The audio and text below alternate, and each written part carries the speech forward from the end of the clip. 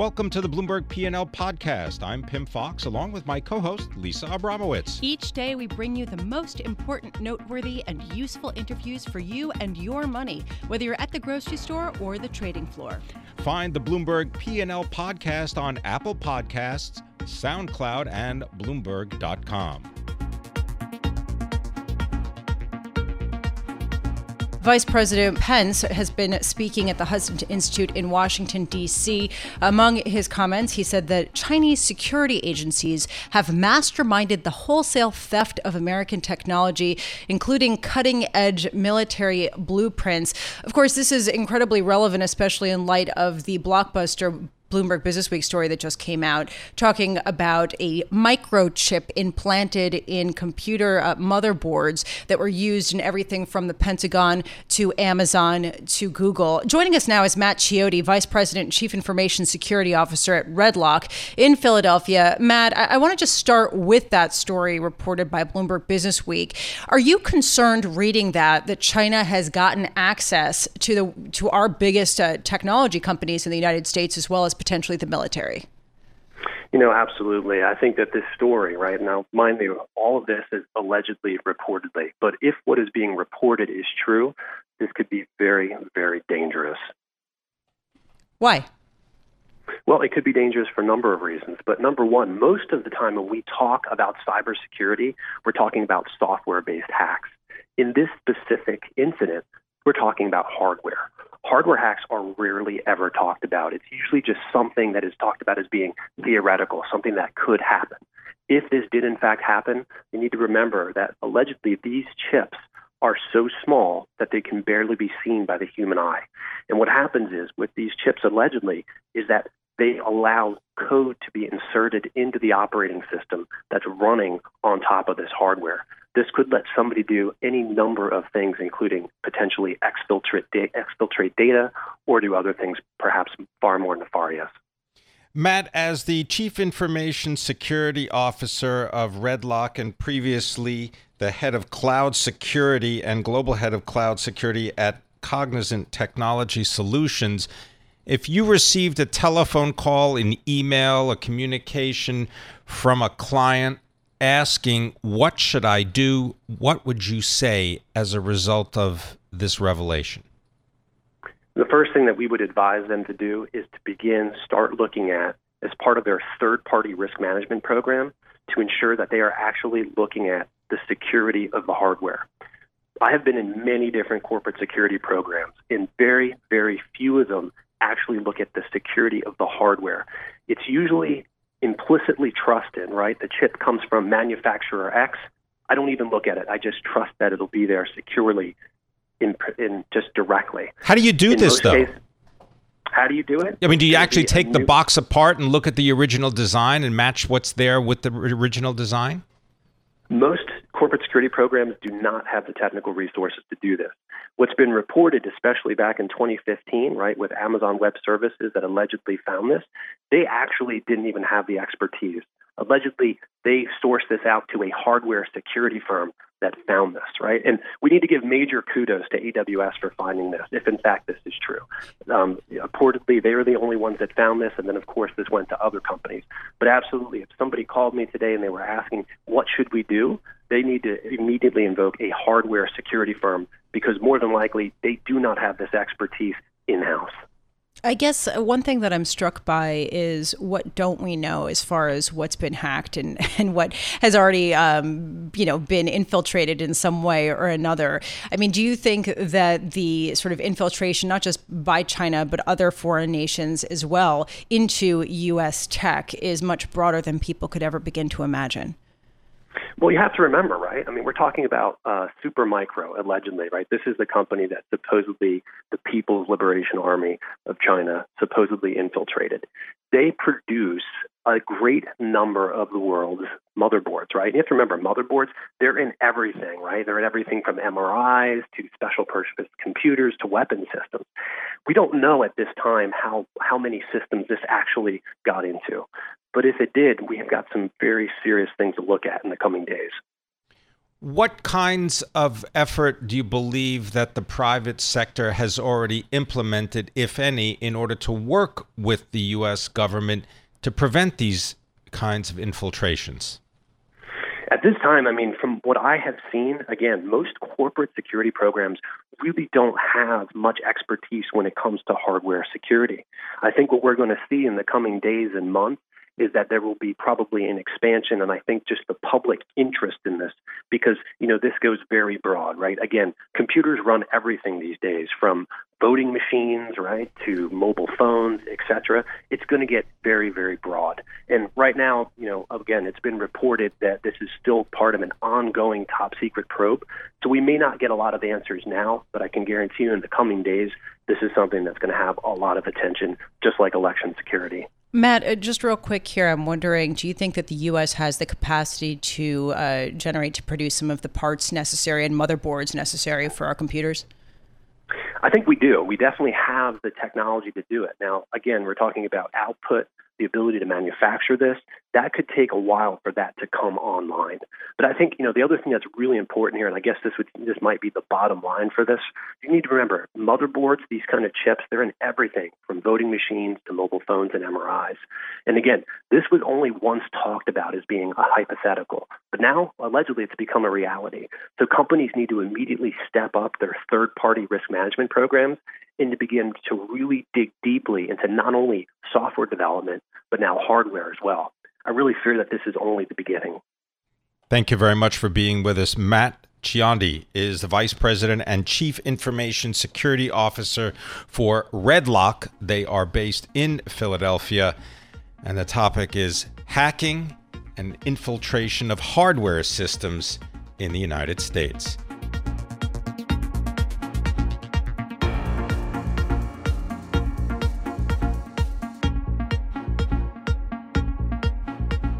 The topic is trade and the effect on the industry that brings you many of the products that you enjoy, such as shoes and clothing and various apparel items, because the final tariff list that President Donald Trump had put together along with his trade representative for China includes textiles and many of the products that are used in the United States that then go into various types of apparel.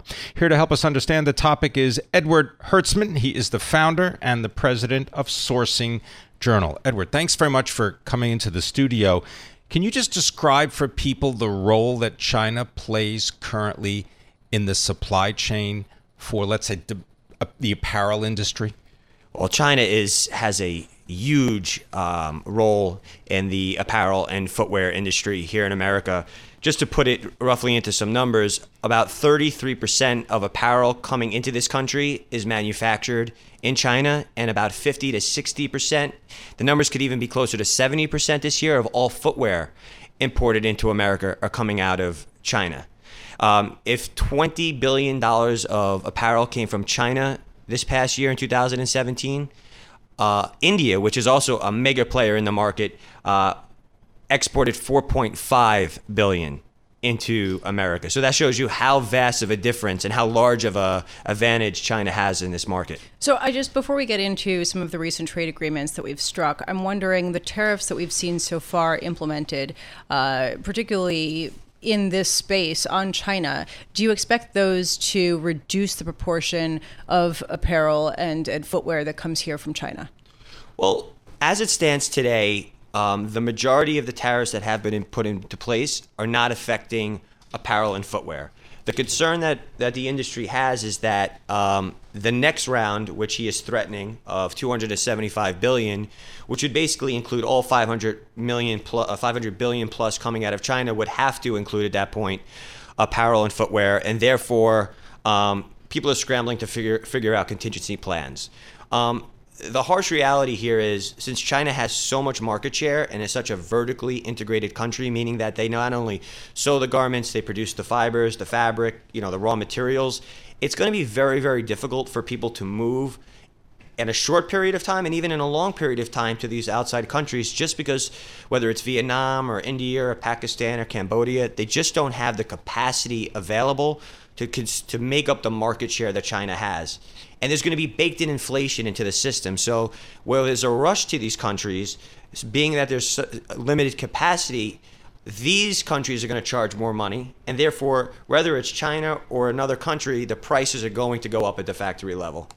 In looking at things like air freight demand, global air freight, what is the trend right now? Well, speed to market has been top of mind for everyone right now. We like to study models like Inditex, Zara, and what makes them so successful is their ability to get goods into the market very quickly, reduce inventory liability, get goods into the market quickly. That allows them to react if things are working, and if it's not working, their inventory liability is less. It's not as large. So one of the trends that we're seeing is, while it's more expensive up front, air allows us to react very quickly. We don't have to wait for a 20, 30, 35-day boat to get stuff in. So we're seeing more of a trend as it applies to speed to market. People are trying to utilize that as a means to get product in quicker. All right, so let's get to the recent trade agreement that we recently struck with Mexico, the U.S., and Canada. Mm-hmm. Some people were saying there are aspects of it that are more free trade, parts of it that are more protectionist. Where do you stand? What do you think the retail industry will stand when this all shakes out? Will it be in a better position or worse? So there's a pro and a con to this recent agreement. So it's now no longer NAFTA. It's the USMCA, the United States, Mexico. YMCA. Yeah. MSCI. MCA. I can't get this acronym down. USMCA. So United States, Mexico, China agreement. All right. I think that's it. On a high level, the positive is that it shows that Trump is not completely against global trade policy and global trade. So he is, maybe the bark is a little bit bigger than the bite. He did not completely dismantle this agreement. But if we get into the nuances of it, there's a little bit that we have to realize here is that he's changing some of the conditions of the agreement. So if you're manufacturing, and it's really going to impact auto and apparel the most. So if you're looking at the apparel industry, the sewing thread, the pockets, the fabric, all have to come from one of the countries that are part of this agreement. Now, if we look at Mexico, largely it's a CMT-based country. A lot of the fabric or components may be imported in, stitched there, and then sewn into America. So the question that a lot of people have is, well, how quickly can a country like this become vertical? How much of its accessories and inputs are they getting from China? So how much will be business as usual, and how much will be a scramble to figure out how to continue importing the goods into this country duty-free? In that same context, is it possible that Mexico has the technology, the workforce, and the infrastructure to, let's say, be a much bigger player in the footwear industry? Well, yes. I mean, absolutely. They have the workforce. They have the skill set. A company like Flex, who works with Nike, has a factory there. They're really leading the charge in some of the automation in the footwear space. The question is not if, the question is when, and how quickly can these countries position themselves to be a larger player. And if something happens in China, or if there is a larger impact with Mexico, there is going to be a period of time where there will be a lot of chaos happening, because nothing happens overnight in this industry.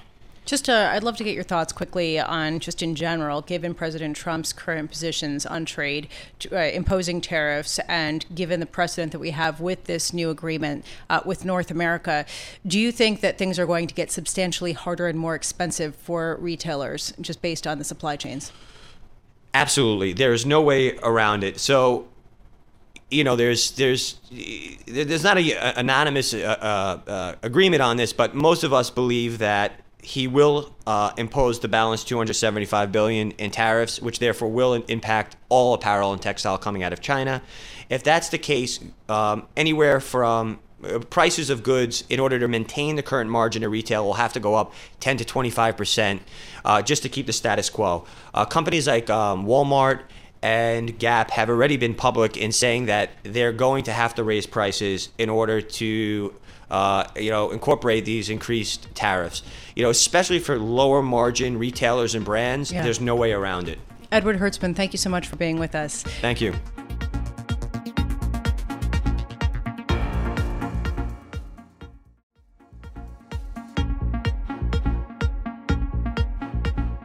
Chinese hackers have implanted tiny microchips in servers that made their way into the data centers of some of the world's biggest companies, including Amazon and Apple. This all according to an investigation that was conducted by Bloomberg Businessweek. And it's important to note that in emailed statements, Amazon, Apple, and another company mentioned in the story, Supermicro, have disputed summaries of Bloomberg Businessweek's reporting. Here to tell us more about this story is Jeremy Keene, Bloomberg editor. Jeremy, thank you very much for joining us. Can you maybe describe for our listeners the genesis of this story? Certainly. So Jordan Robertson and Michael Riley, who report on cybersecurity for us out of Washington, starting with a tip, they began researching this story, pursuing leads. They talked to, eventually the number reached into triple figures, more than 100 people they spoke to. And then a core group of about 17 people who gave us a window into the story. Okay, so let's talk about what the actual issue is. Mm-hmm. There was a microchip that some of these big tech companies found. Right. In happenstance. Yes. Tell us about that. Well, so, most people I think are used to hearing about software hacking where, people use code to get data out of places. And this story is more about the technology supply chain and how official sources tell us that they were able to, at the factory level, get a small microchip into a server motherboard operated at plants that were subcontractors to an American company called They being Supermicro. China, that Yes. China was able to sort of get this microchip into the motherboard. Right. And then this company sells a lot of server motherboards. It goes into servers, and those go into data centers for clouds. In this case, a video streaming company was one of the ones that we focused on.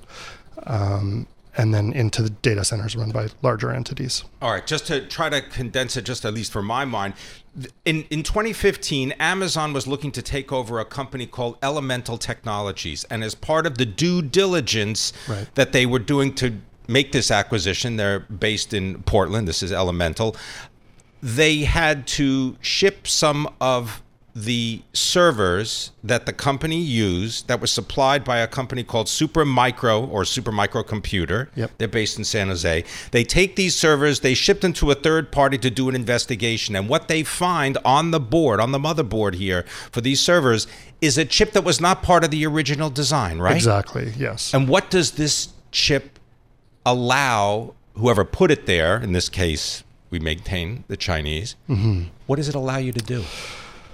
So I want to be clear that it's not that we're saying that there's evidence that user data was taken or anything like that. But what it does is it gives them deep level access to a computer. So at the level where an administrator might be able to access a system, that's what you get. So it's possible that an attacker could get into a system without a password, look at different parts of the network, and that kind of thing. Okay, but Amazon reported this, right? When they were looking to make this acquisition of Elemental and they found this out, right. They went, whoa, and they contacted the Department of Defense, right? Right, and our reporting suggests they contacted the authorities. We don't know exactly who it was in the story.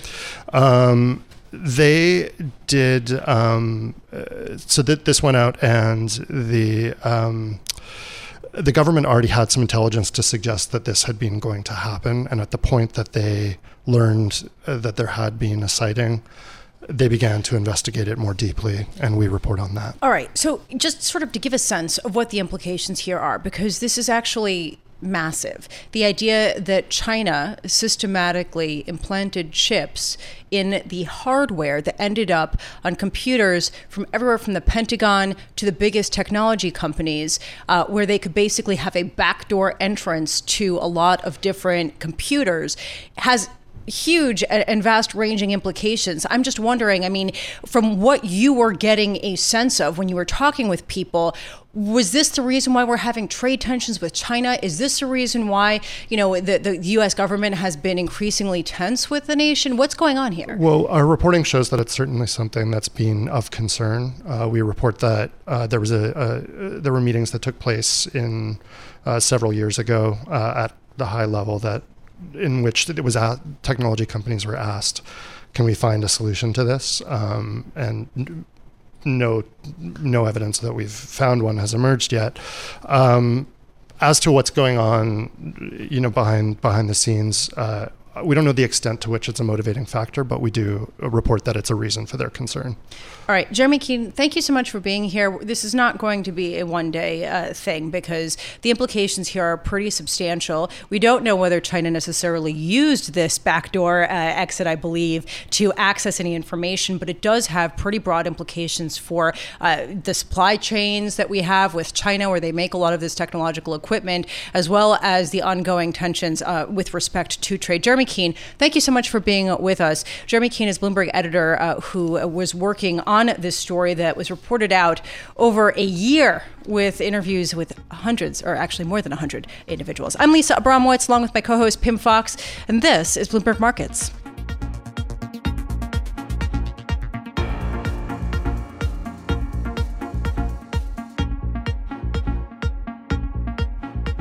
We turn our attention now to GW Pharmaceuticals, and I want to introduce the chief executive, Justin Gover.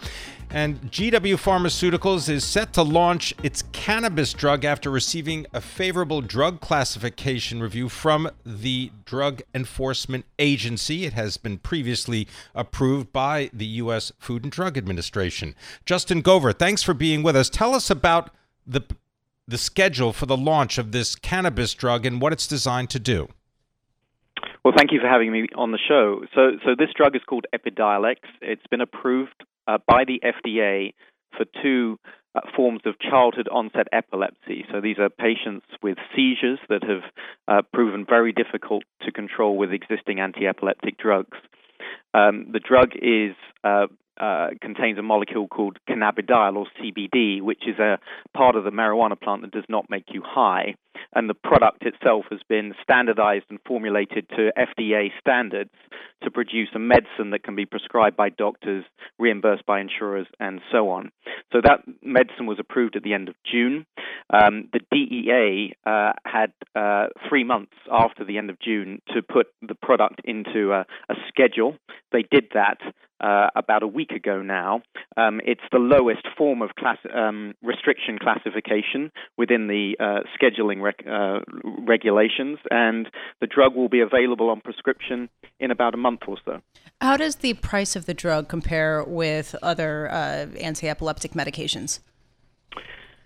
We've priced this medication such that it's in line with the other branded anti-epileptic drugs that these patients use. So the philosophy behind that is we believe that obviously this is an innovation, a first-in-class therapy providing relief where other drugs have failed. But with all of that said, we've taken a pricing approach which is essentially to be in line with the care that these patients now receive. Justin, you're also working on other types of therapies. Can you give us a hint of your pipeline? Certainly. Well, at GW Pharmaceuticals, the company was founded actually 20 years ago with a sole focus of looking at cannabinoids. Cannabinoids are molecules in the cannabis plant as potential pharmaceutical products. So what I mean by that is not medical marijuana, not sort of unstandardized, unregulated oils, but actually science-based solutions with formulations that have been manufactured appropriately and taken through the FDA process. So in addition to epilepsy, Our work so far suggests that cannabinoids have promise within the field of multiple sclerosis, within pain, within psychiatric disease, even oncology. So what we believe is that the approval and rescheduling of Epidiolex, this epilepsy medicine, really opens up a brand new field for cannabinoids as therapeutics for the future. And, we at GW see ourselves very much as leaders in the field worldwide and have real hopes now that a number of these future medications in different therapeutic areas can realistically become available as prescription medications in the future.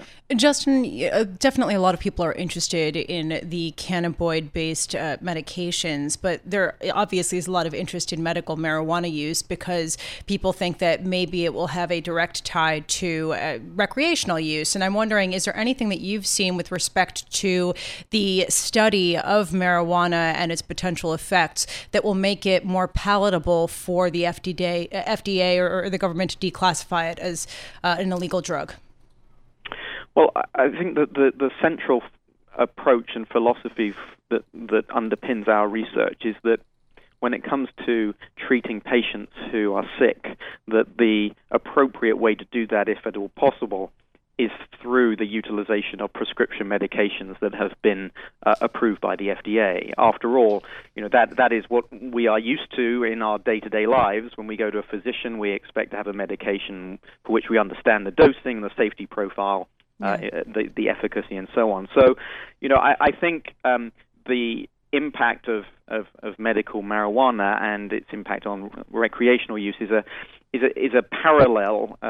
Is a parallel discussion. And I think what the FDA made a point of saying, and the DEA reiterated it last week, was that when FDA approved Epidiolex, this specific medication, they were not approving marijuana. I see. They were not approving even the molecule in various forms. Yeah, they were Justin, this medication. Justin Gopher, we have to leave it there, unfortunately. Really interesting. Justin Gopher, Chief Executive of GW Pharmaceuticals, based in California. Thank you so much for being with us. Thanks for listening to the Bloomberg P&L podcast. You can subscribe and listen to interviews at Apple Podcasts, SoundCloud, or whatever podcast platform you prefer. I'm Pim Fox. I'm on Twitter at Pim Fox. I'm on Twitter at Lisa Abramowitz1. Before the podcast, you can always catch us worldwide on Bloomberg Radio.